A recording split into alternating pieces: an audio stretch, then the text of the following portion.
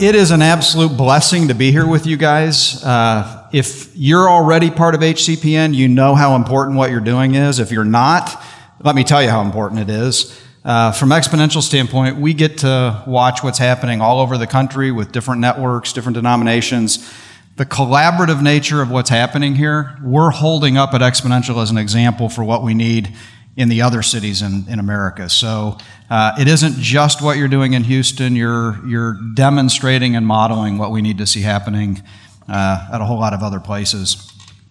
The second reason I'm thrilled to be here, the topic they've asked me to talk about on personal calling and mobilization of people. Is everybody hearing me okay?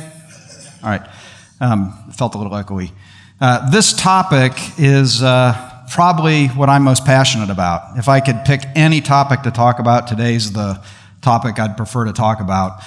Let me explain why. I am an engineer by trade, spent about 15 years in the government at a premier engineering organization there in the nuclear Navy, and I got called out of that into ministry full-time. And I've actually, as difficult as that journey was, had quite the privilege of different people in my life on the journey. I was called out of the marketplace into a local church, New Life Christian Church. It's one of the founding churches of Exponential. We've planted 280 churches. I initially was the executive pastor there, and the reason I bring that up is we're going to talk about a culture of mobilization today. And I don't want you thinking, oh, this is a theorist that's leading some parachurch ministry. I continue to be on staff at New Life Christian Church. I was responsible for the mobilization of volunteers there in the executive pastor role. Ended up that I've had the blessing of being part of Exponential and founding Exponential. But through God's hand, a number of people in my life, who knows who Bob Buford is here, Leadership Network, Halftime, wrote the book Halftime. Bob became a mentor to me about 14 years ago. I was the age of his only son who died. So I had a front row seat to a marketplace person who, very engaged in kingdom things, has encouraged the calling journey in me for years. And then a guy named Os Guinness, anybody know Os Guinness, wrote the book The Call. He's one of the most brilliant people in our generation. So he spent several years coaching me. The content we're going to talk about today is from a couple of different books, a book called More and a book Made for More. And Os Guinness, I'm going to refer to him multiple times today. He's a really good thinker. And he is the reason it took me 5 years to write my first book, because it was just so much work that in the coaching part of it. So I am passionate about this topic just because my own journey is there, and I'm going to share elements of that. And secondly, you're all here because you want to see church multiplication and church planting happening. I would say from Exponential's perspective, one of the top 3 issues that we have got to crack is this issue of a culture of mobilization. I'm going to suggest to you that there's a difference between a culture of volunteerism and a culture of mobilization. And until we break the nut on that, we're not going to get where we need to be. And all of you are culture shapers. And the good and the bad in that is you're the culture shaper of a culture of volunteerism. But you've got to get to a point of being the culture shaper of a culture of mobilization. That make sense? I'm hoping, in going through this today, I'm wanting 3 things to happen. I'm going to partly be wearing the hat of a volunteer. I spent the first 20 years of my Christian journey as a volunteer in churches. Okay? And let me suggest to you, let me jump to today. I come before you today, I have the blessing every day of waking up, living in the sweet spot of my calling. I live the life of a billionaire, paycheck to paycheck. And God willing, health-wise, I have no intention of retiring. If you want to know if someone is living in the sweet spot of their calling, ask them their retirement plans. I hate to be critical. If you have retirement plans, you are not living in the sweet spot of your personal calling. Okay?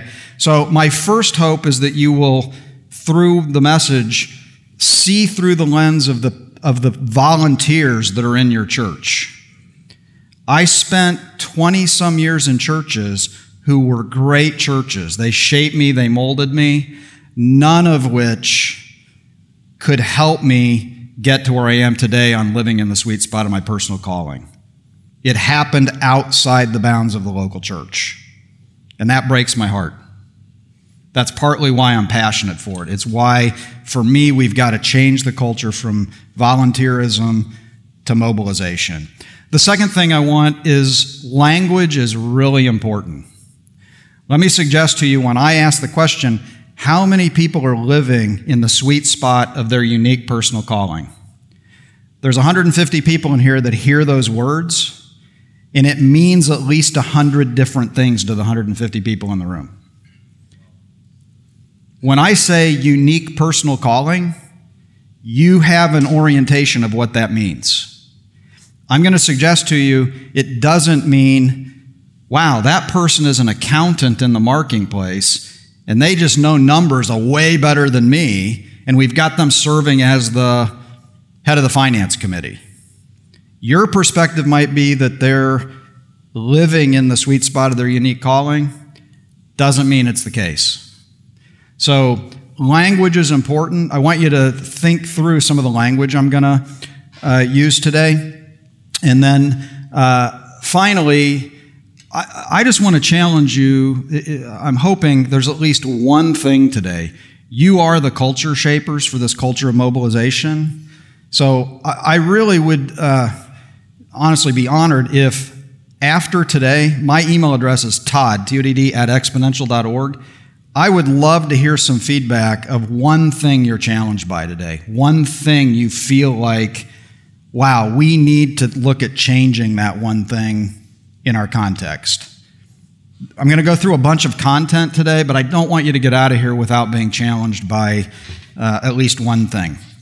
So let me also apologize in advance.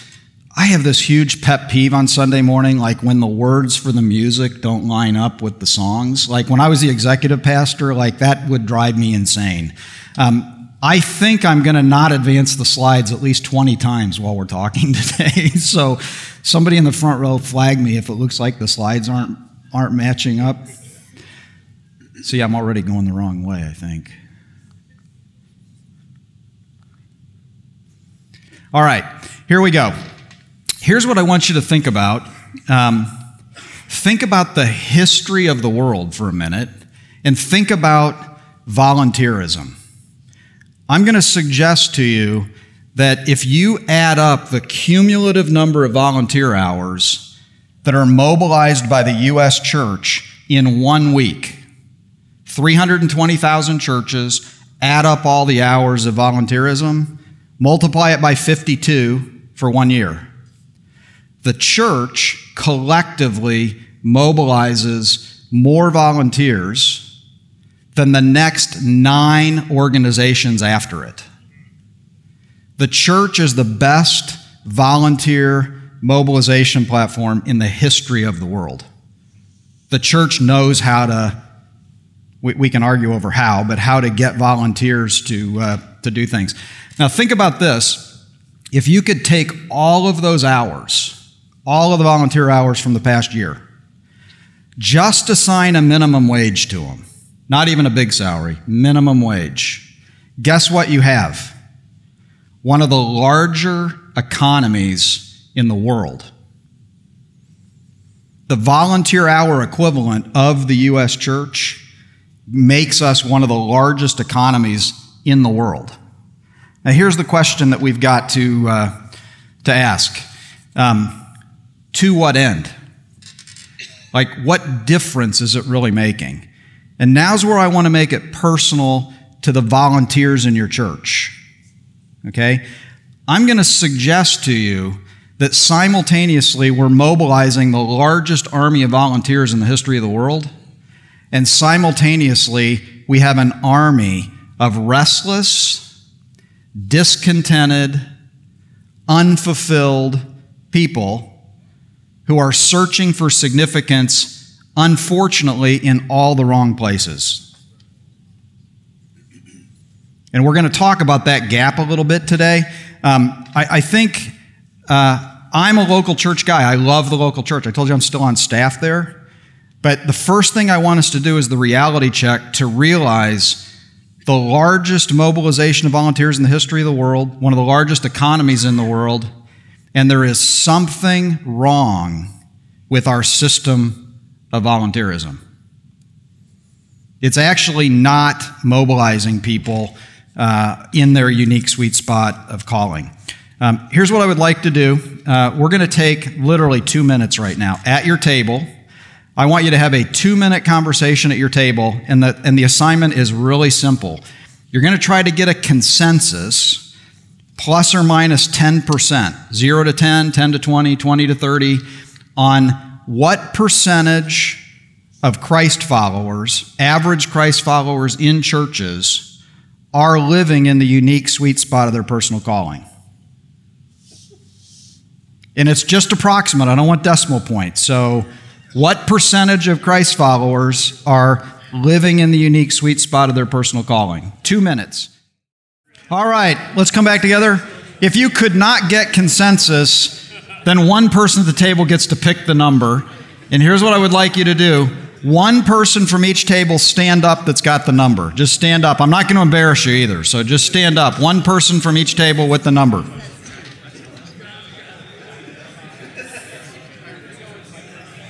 All right. Here's what we're going to do. I'm just going to call out the number, and then you'll sit down. Like in this case, anybody who said, what was the question? It was 10% who do, or was it the percent that didn't that I asked? The ones that are, okay? So anybody that said 90%, sit down. 80%, sit down. 70, 60, 50, 40, 30, 20, 10. So I guess less than 10 is the only other option, right? So less than 10. So just think about what you're seeing around the room. This represents the leading church population in Houston. And we're as a consensus agreeing, we might not be agreeing to decimal point, but we're agreeing that you can all sit down, there's a large percent of Jesus followers who are not living in the sweet spot of their personal calling. I'm not from Houston, but I think with no pun intended, say, Houston, we have a problem. Like, that's a major problem. Just imagine the impact for every 1% increase in that number. Just every 1% increase. It's a profound change. I'm going to suggest to you, if I get these slides right, I'm going to suggest for this presentation, let's just assume that 99% of Jesus followers aren't living within the sweet spot of their personal calling. Let's talk just briefly about what's the consequence. Let me ask you this. There's a series of consequences. What does it mean for church staff?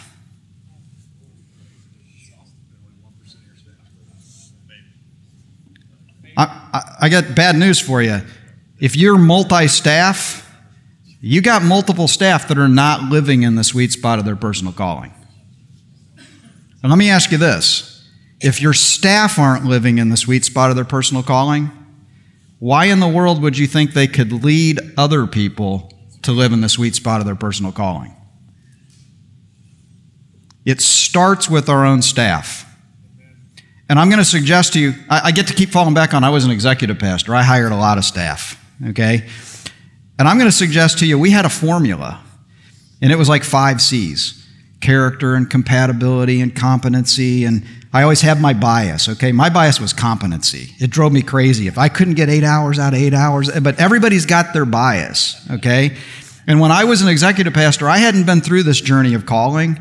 I couldn't even define what the sweet spot of personal calling was at the time. But I'm going to confess to you as an executive pastor, I didn't have the unique personal calling of a person, if I'm really candid with you, it wasn't in my top 10. Like, I wanted them to be called, but called to what? I wanted them called to our vision. Not necessarily called to the masterpiece design of calling that God has in their life. And that issue of unity, of lining up a person's calling with what we need, we've got to flip the equation from Home Depot's old motto, well, let's say it the reverse. Our churches have an orientation of we can do it, you can help. We got to flip it. You can do it. How do we help you do what God's made for your life? Let me use the example this way. We're going to bake something, all right? So here's the question. Out on the counter, I'm baking, and I have flour, water, sugar, chocolate chips, and a dash of salt. What am I making? Chocolate chip cookies. But guess what? You know how many other things you can make with those ingredients? Lots of other things. Okay? Here's what I want you to think about. Bridge into the parable of the talents. As a church leader, you're the chef. Okay? And here's what I want you to think. You've got a recipe. You got to find the ingredients to make this thing you want to make. I need some chocolate chips. I need some flour. I need some water. You're trying to recruit volunteers to fulfill your recipe to make the thing you're wanting to make. Now, this is really a dumb thing to say, but let's say that those chocolate chips, God made those chocolate chips for a really special purpose. Like, these are God-ordained chocolate chips. Like, these are chocolate chips. They're the only chocolate chips like them in the history of the world. There's never been other chocolate chips like these. Okay? And God has plans for these chocolate chips. And along comes you as a leader. And you need some chocolate chips to make your cookies. What are you going to do? You're going to convince them that they got to put their chocolate chips into your cookies. Do you get the paradox of the problem we've got on mobilization? Just let it sink in. Don't forget the chocolate chips, okay? Like, the culture of volunteerism starts with, we have a vision, we have a plan, we got to get 932 people into our children's ministry this week. It doesn't matter that they're uniquely a masterpiece of God ordained for something else. We got to fill up our children's ministry this week. And trust me, as an executive pastor, I get the tension. We got to operate this thing that we're running. But the challenge we've got to maneuver through, the good news is this. The churches we plant, we can think about how to do the operating system a little different on the churches we start. And we've got to do that. That's where it's got to start. We've got to start thinking about the churches we plant. How are we creating a culture of mobilization from the beginning and not a culture of volunteerism? All right. Parable of the Talents then. It was an interesting thing. When I spent the 5 years writing the book on calling, I kept having this thing I had read an article about someone who literally was like putting money in their mattress, like stuffing money in their mattress. They're afraid to put it in the bank and afraid to spend it. And so this person's got like $1 million or more in their mattress through their life, and they died. And it was just by chance somebody found the money in the mattress. And it's like, here's the thing. As crazy as that story is, like you could do burying the treasure in the backyard. How about the 1 talent person? You know, you got the 5 talent, 3 talent people that go and risk and do something. The one talent digs a hole and puts it in the ground. Now here's what I want to ask is, if 99% of Christ followers aren't living in the sweet spot of their unique calling, can we agree that we've got a talent-burying problem going on? We're not using talent the way God ordained for it to be used. Now here's where it gets really personal, is in the parable of the talents, you've got a 1 talent, 3 talent, 5 talent. The 3 and 5 talent are called the same thing. Well done, good and faithful servant. What's said to the 1 talent person? You wicked and lazy servant. Okay? I'm going to make the assumption right now that that neither the volunteers that we're leading or the leaders who are leading them, us, you, I'm going to assume we're not lazy and wicked. And yet, we are leading the talents and the callings of people as 1 talent people. We've got to kind of call that what it is. We are leading and operating in a way like 1 talent people in the way we're doing this. But I trust we're not actually wicked and lazy. So how do we reconcile that we've got a talent-bearing problem? We're functioning like 1 talent, but we're not lazy and wicked. Now, let me suggest to you that, and I'm not going to pick on a specific movement, but we're 35 years into a church growth movement that the operating system, the culture that we're all indoctrinated into, the operating system gives us what we're getting. It is perfectly aligned to do what it's doing. We are in a programmatic operating system. We add by programs, and programs have to be fed.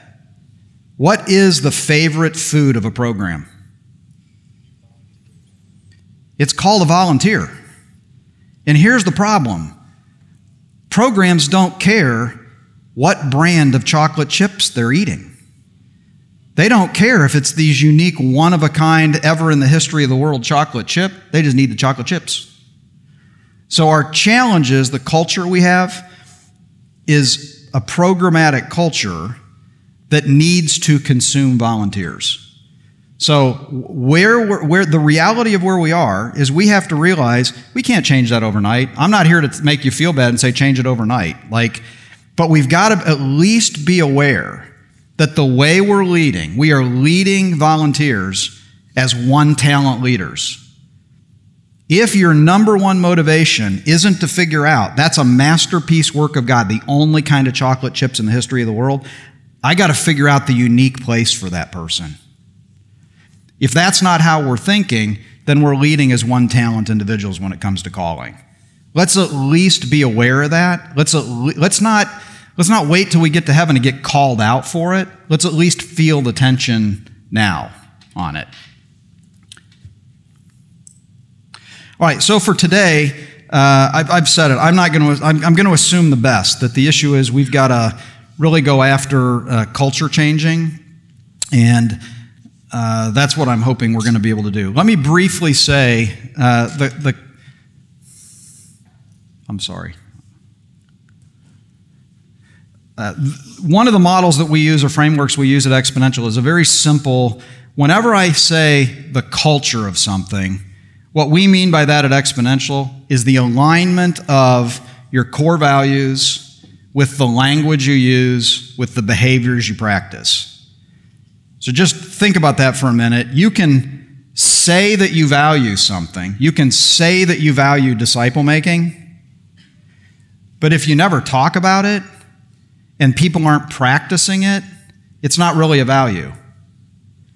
The only time something's really a value is when there's an alignment between the actual behaviors, the language and stories you're telling, and the value you're saying is a value.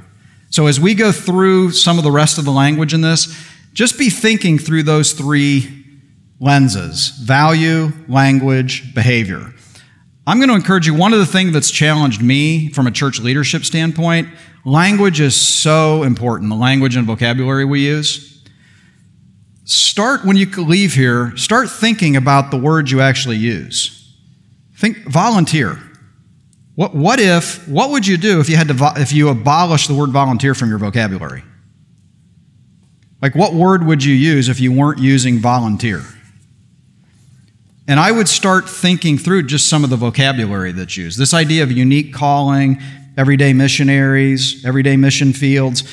There's an entire, if I say to you, man, the mission of our church is disciple making by mobilizing everyday missionaries to the everyday mission fields where they work, live, and play. That's a completely different thing for the average volunteer than to say, hey, we've got all these program things and we need 13 new volunteers in such and such. The inspirational part of the volunteer part, I'm going to suggest to you that if we go back to we have an army of restless, discontented folks, it's partly because we're not taking that orientation of you can do it, how do we help you do your thing?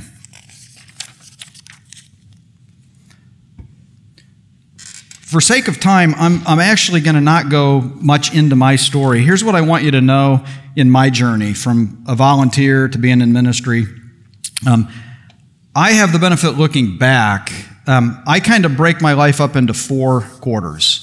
So I became a Christian at 21. So my first quarter was, kind of not the right motivations leading up to becoming a Christian. And I had my first kind of conversion surrender experience. My second quarter led up to 35, so it was about 21 to 35. I had what's called an early halftime experience. Halftime meaning I was very successful. I knew what I wanted to do with my life. I'm conquering hills. And all of a sudden, 33 to 35, I'm wrestling with, is this what I'm going to do with the rest of my life? Like, what should I be doing? And it was that 2-year wrestling match that led to coming into ministry. 35 to 50 for me was simply shifting the conquering. If 21 to 35 was conquering the corporate side for me, 35 to 50 was conquering in the ministry side for me. And then 50 plus for me is very much the living in the sweet spot of calling. I would tell you that I spent from about 38 through 48, when I was 38 to 48, it was a 10-year journey for me of actually discovering my calling. I'm not going to take the time right now. Bob Buford, who mentored me for 15 years, Bob used a thing called his wallet card. He could pull out of his pocket a wallet card that is an 8.5 by 11 sheet of paper you'd unfold. And on that wallet card, he had what he called his 3 plus 10. 3 leaders he was significantly investing in, including his family, 10 other leaders he was investing in, and then a statement of his calling, his operating values, his other things. When I was 38, I couldn't fill out that wallet card. He made me have a wallet card when I was being mentored by him. And progressively over that 10 years, the clarity on calling got more and more and more clear to where now, by the age of 50, it's like, it's a yes-no filter for me. That wallet card, I still take out my wallet card every month. It's got a list of names that I'm investing in, the projects I'm working on, and it's got the articulation of my calling. And here's what I'm able to do. When I tell you I'm living in the sweet spot of my calling, I've done life planning with probably 30 different leaders across the country over the last few years. It's a 2-day intense process of looking into their life. The number one thing that people want clarity on at this point when they're coming into a life planning process is what I'd call a yes-no filter. What am I going to say yes to? What am I going to say no to in life? And let me suggest to you that the more clarity you get on your unique personal calling, it is your yes-no filter. So that's probably the biggest thing that has changed for me in the journey, is going from doing lots of things to doing few. It's what I'd say the 50 plus fourth quarter part for me is fewer things. But I can tell you, I am a nut about saying no to things that don't line up with my unique sweet spot. That make sense?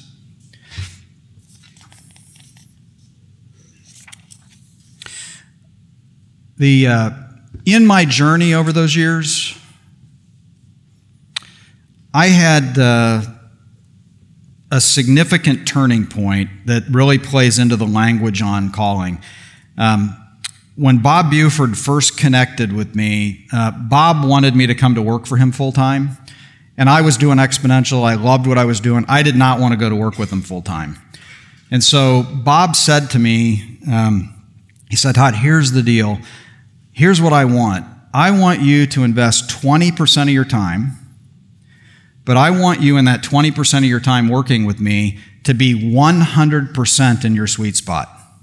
He said, I don't want you to do anything that's not in your sweet spot for the 20% of your time you're working with me. And here's the context. I loved what I was doing at the time. I'm leading Exponential. I wouldn't say I was in the sweet spot of my calling, but I loved what I was doing. I was happy. What would happen if someone said to you, I want you to work with me, and I want you to be 100% in your sweet spot. I don't want you to do anything. For me, here's what that meant. I thought, wow, I'm not going to have to do travel reimbursements and fill out administrative forms. Like Bob's secretary will do all that for me. And so my first gut reaction when he asked me that was, yes. I'm like, I'm in. Like a job that's 100% in my sweet spot. Now here's what happened.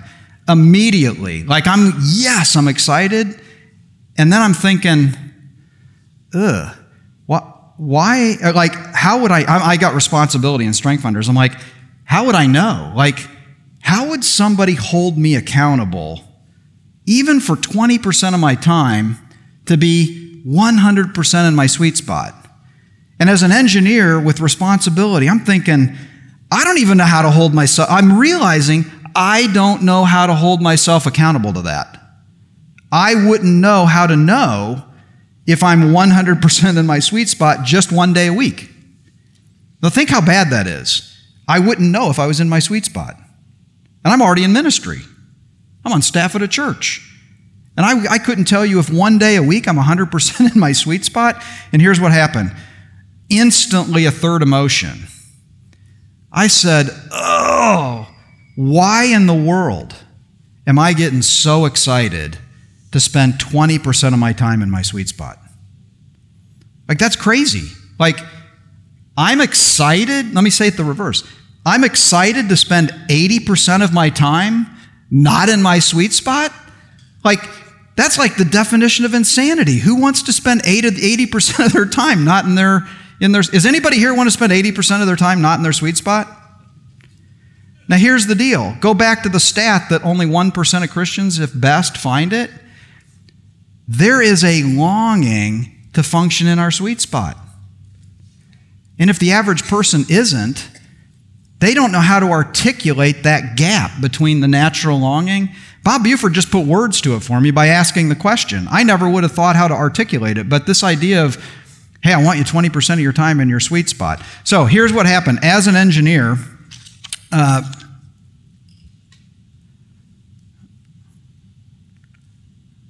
you wouldn't know I was an engineer, would you?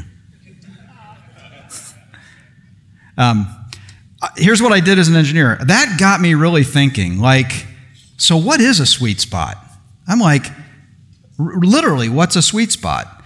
And so I start doing the research on what are sweet spots, and who would have known? Like, do you know that there are thousands of sweet spots in nature?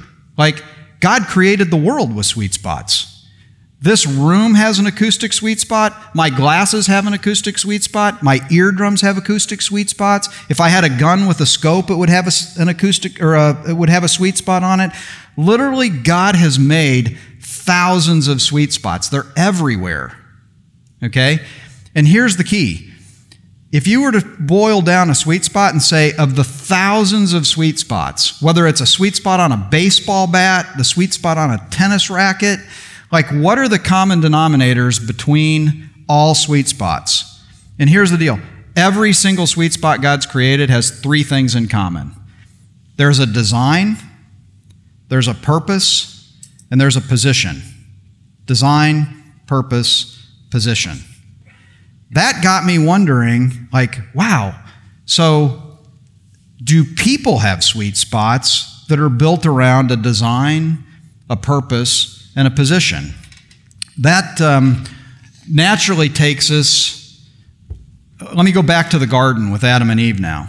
Okay, we think of the fall with sin. I'm going to suggest to you, look what actually happened with original sin in the garden. We, as a consequence, we lost three things. We lost our identity in God. We lost our purpose with God. Physically, the work that was being done, we're kicked out, now you're going to toil and work. And we physically lost the position with God.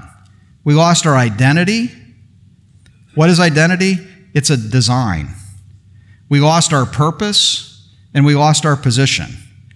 I'm going to suggest to you, as weird as it sounds, Adam and Eve had a sweet spot, an eternal sweet spot with God. And in the fall, Adam and Eve lost their sweet spot, the eternal sweet spot. And we get the impact of that to this day. We won't actually recover the eternal sweet spot till we're on the other side of death. And on this side of death, us in this room and all the people we try to lead, we will experience restless discontent because of those three things we lost in the fall.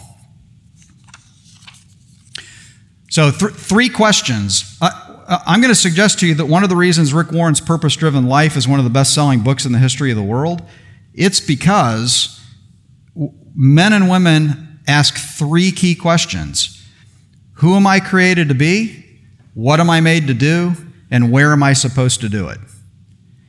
If you just want to think about unique, now that when I say sweet spot of unique personal calling, what we're really talking about is helping people find the overlap of where their unique identity, who God's uniquely made them to be, intersects with what they're uniquely made to do, and then where they're supposed to do it.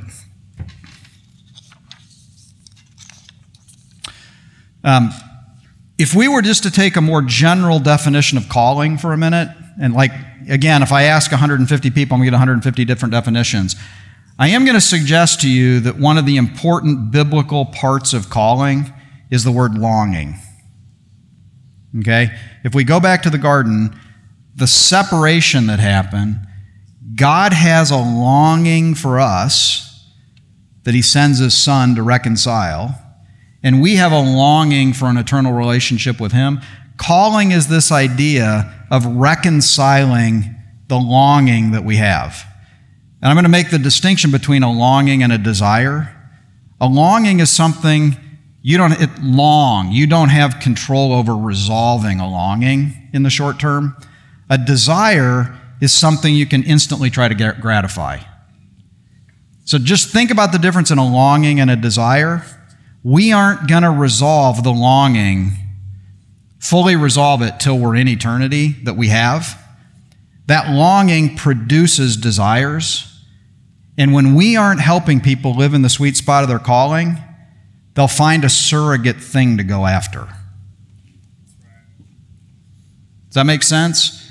The fact that they have unresolved longings that we can't change will cause them to have unhealthy desires that they can feel like they're doing something about, but aren't really healthy. So if we really start pressing into what is calling, then when Os Guinness was coaching me through the 5 years of writing, he just hammered with me. He said, Todd, here's what you need to understand. Church historians, when the Bible talks about calling, almost all the time, it's talking about what church historians would call a general or a common calling. And general or common means it's common to all Christians everywhere, all the time. So our common or our general calling, all of us in this room share. Our secondary calling or our unique calling, when we're talking about our sweet spot of unique personal calling, it's actually the secondary calling.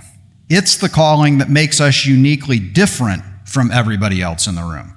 So primary calling ties us all together on one thing. Unique or secondary calling makes us all different to play our role as the mosaic of the body. Here's the metaphor to use. The idea, I don't know if you can see the boat in the picture, but picture you're out in a rowboat, 2 oars, you're on a river with a rowboat, 2 oars. The 2 oars are primary calling, secondary calling. What happens if you don't put either oar in the water? You drift. And where do you drift? You drift with culture. You drift with wherever the current goes. I'm going to suggest to you that if the normative measure of what we produce in church is a cultural Christian has neither oar in the water. It's why a cultural Christian doesn't give us necessarily the witness that we need. What happens when you only put one oar in the water? You go in a circle. You have to put two oars in the water to go somewhere. So the idea of primary and secondary calling, we've got to get them both into the water. Here's the good news. The primary calling, just think be, do, go. Who am I created to be? What am I made to do? Where am I to do it? Here's the good news about primary calling or common calling. God has already given it to us. You don't have to discover it. I'm going to articulate it two ways. The first way is we are to be disciples of Jesus filled with his fullness, who carry that fullness to others as we make disciples wherever we are. Be, do, go. Be disciples who make disciples wherever we go. Think about it this way. If God calls you in your unique calling to go halfway around the world somewhere, pack your bags and go like he did Abraham, for what purpose is he sending you halfway around the world? It isn't to do your unique thing. It is to be a disciple who makes a disciple where you are.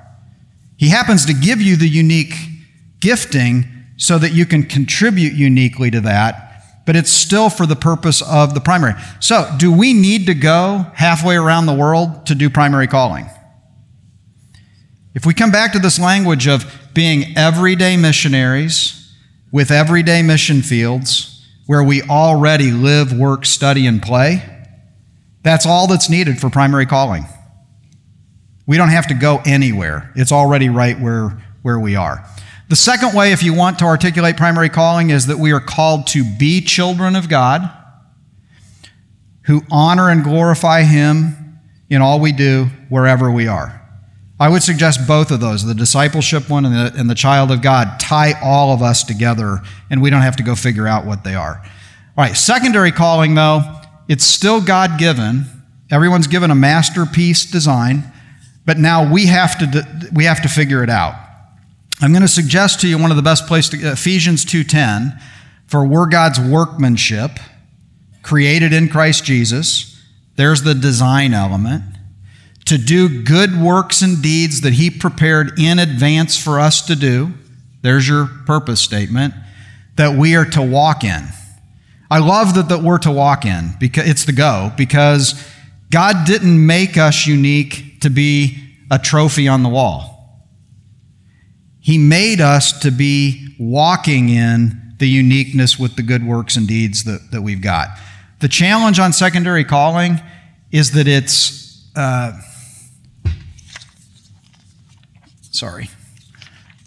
more of an entrepreneurial thing, meaning it's a journey of discovery. I told you it took 10 years for me to get more and more clarity on it. And we're back to the challenge on the culture of volunteerism versus mobilization.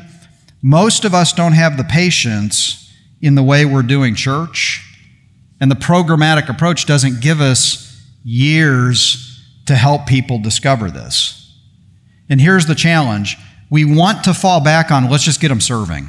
If we can just get them serving, they can discover it.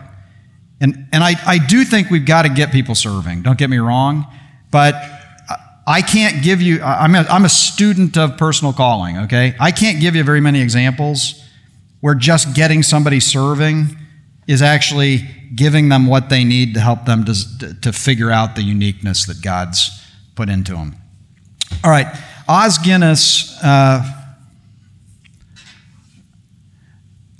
also, I want you to imagine when I started writing this book on calling, we sat down the first time over coffee. I really respect him.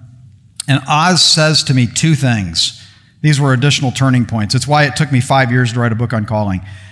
Oz said, he looks at me in his accent from England, and he says, please tell me that you're not writing another self-centered, narcissistic self-help book to help people feel better about themselves. And I'm like, Oz, I just am trying to reply to, I feel like God's telling me to write a book on this from my story. And he's like, well, here's the deal. Everything out there, it's all about self-help and people feeling better. And he said, what happens is people focus on the secondary calling, and it's all about making themselves happy in the secondary unique calling, and they lose sight of the primary calling, which led to the pivotal thing for me. He said, here's what you need to realize. He said, the pursuit of unique calling, when you go after this entrepreneurial journey of unique calling, if it isn't the secondary rooted in the primary of making disciples of others, if it's just pursuit of secondary calling, it is a form of idolatry. If it's not tied to the bigger common calling. So we've got to be careful that as we're going after things, I'm going to skip a couple of slides.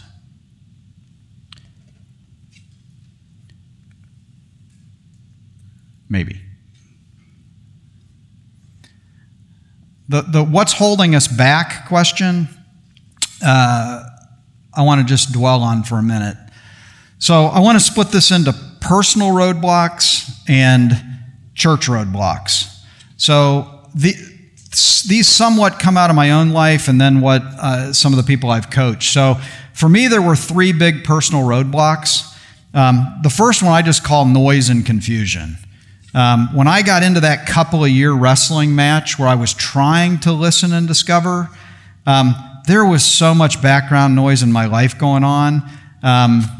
And I'm not kidding when I would say those little commercials where there's like an angel on one shoulder and a devil on the other shoulder. I'm literally like almost hearing voices. I'm supposed to do this. I'm supposed to take this step. And then I'm hearing this voice like, you're a nut. You're crazy. This is going to kill your family. And so if I look at John 10:10, that Jesus came that we'd have life and have it more abundantly, right before that is the thief comes to destroy.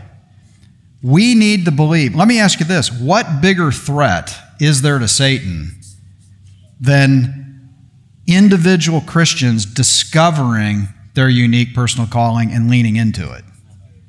We have to expect the spiritual warfare getting in the way. Like the lies of Satan. The scorecard part, let's just be realistic. I'm going to tell you, I came out of the marketplace 20 years ago. I don't make as much money 20 years later, forget inflation, as I did 20 years ago. I'm ministry for 20 years. This is the definition of insanity. I'm wrestling with, do I take a step? And I would take out a piece of paper, 2 columns, life as it is, life as I think it'll be. And I did it like 60 times. I'm not kidding you. And it never added up. I don't know why I kept doing it, because every time I would do it, there'd be this whole list on this side and like nothing on this side. And it's like, this is like just crazy.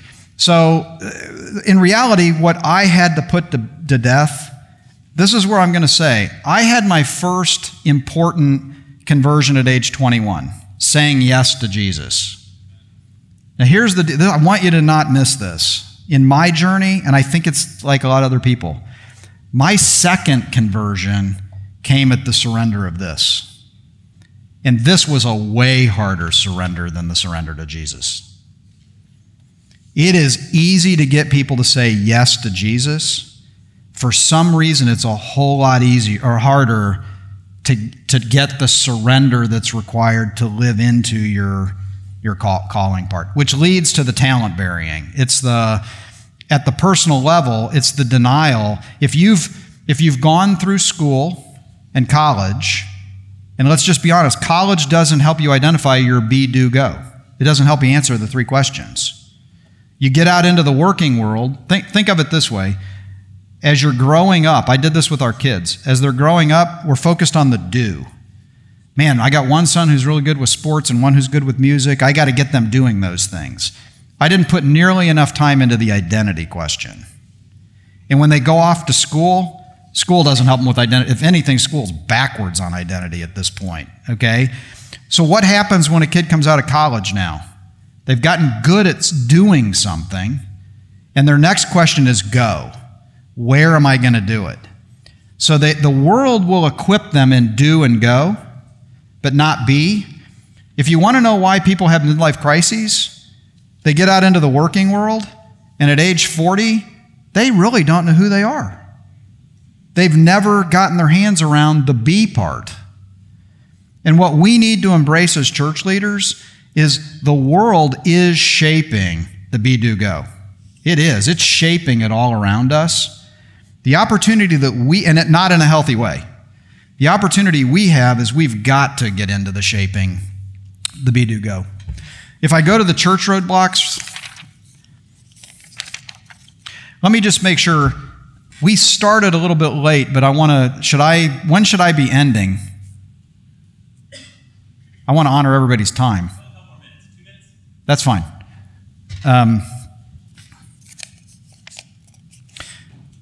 I'll make the presentation package. I'll put it online for anybody that wants it. I'm going to jump ahead real quick. Just today, I love Ed Stetzer. We're close friends. An article came out by Ed Stetzer today titled, "Is Your Church Full of Customers or Owners?" Okay? I want you to read it. Get it and read it. I love Ed. The article misses the mark. Here's the deal. No, and I'll tell Ed too. When you hear, "Is your church full of customers or owners?" What do you want? I want owners, right? And if you read the article, go back to the chocolate chip cookies. That's our orientation in church, okay? We want to move people from being consumers and customers to owning what? Owning our vision. We can do it, you can help. We have got to flip that around. What we've got to get people doing, let me ask you this.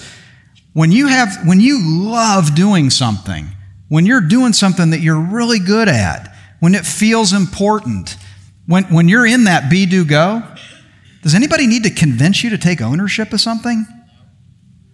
You don't have to be convinced of anything. Look what we're doing in the church. We're trying to convince people of something that might be contrary to the masterpiece design God's given them. Shame on us. That's a behavior of a one-talent leader thing. I'm on my last slide. This is what I want to end with. If we go back to John 10:10 for a minute, "I have come that you might have life and have it to the full." Some translations say that you might have life and take hold of it more abundantly. If you look at the Greek, don't miss the subtlety here. You can have life by saying yes to Jesus.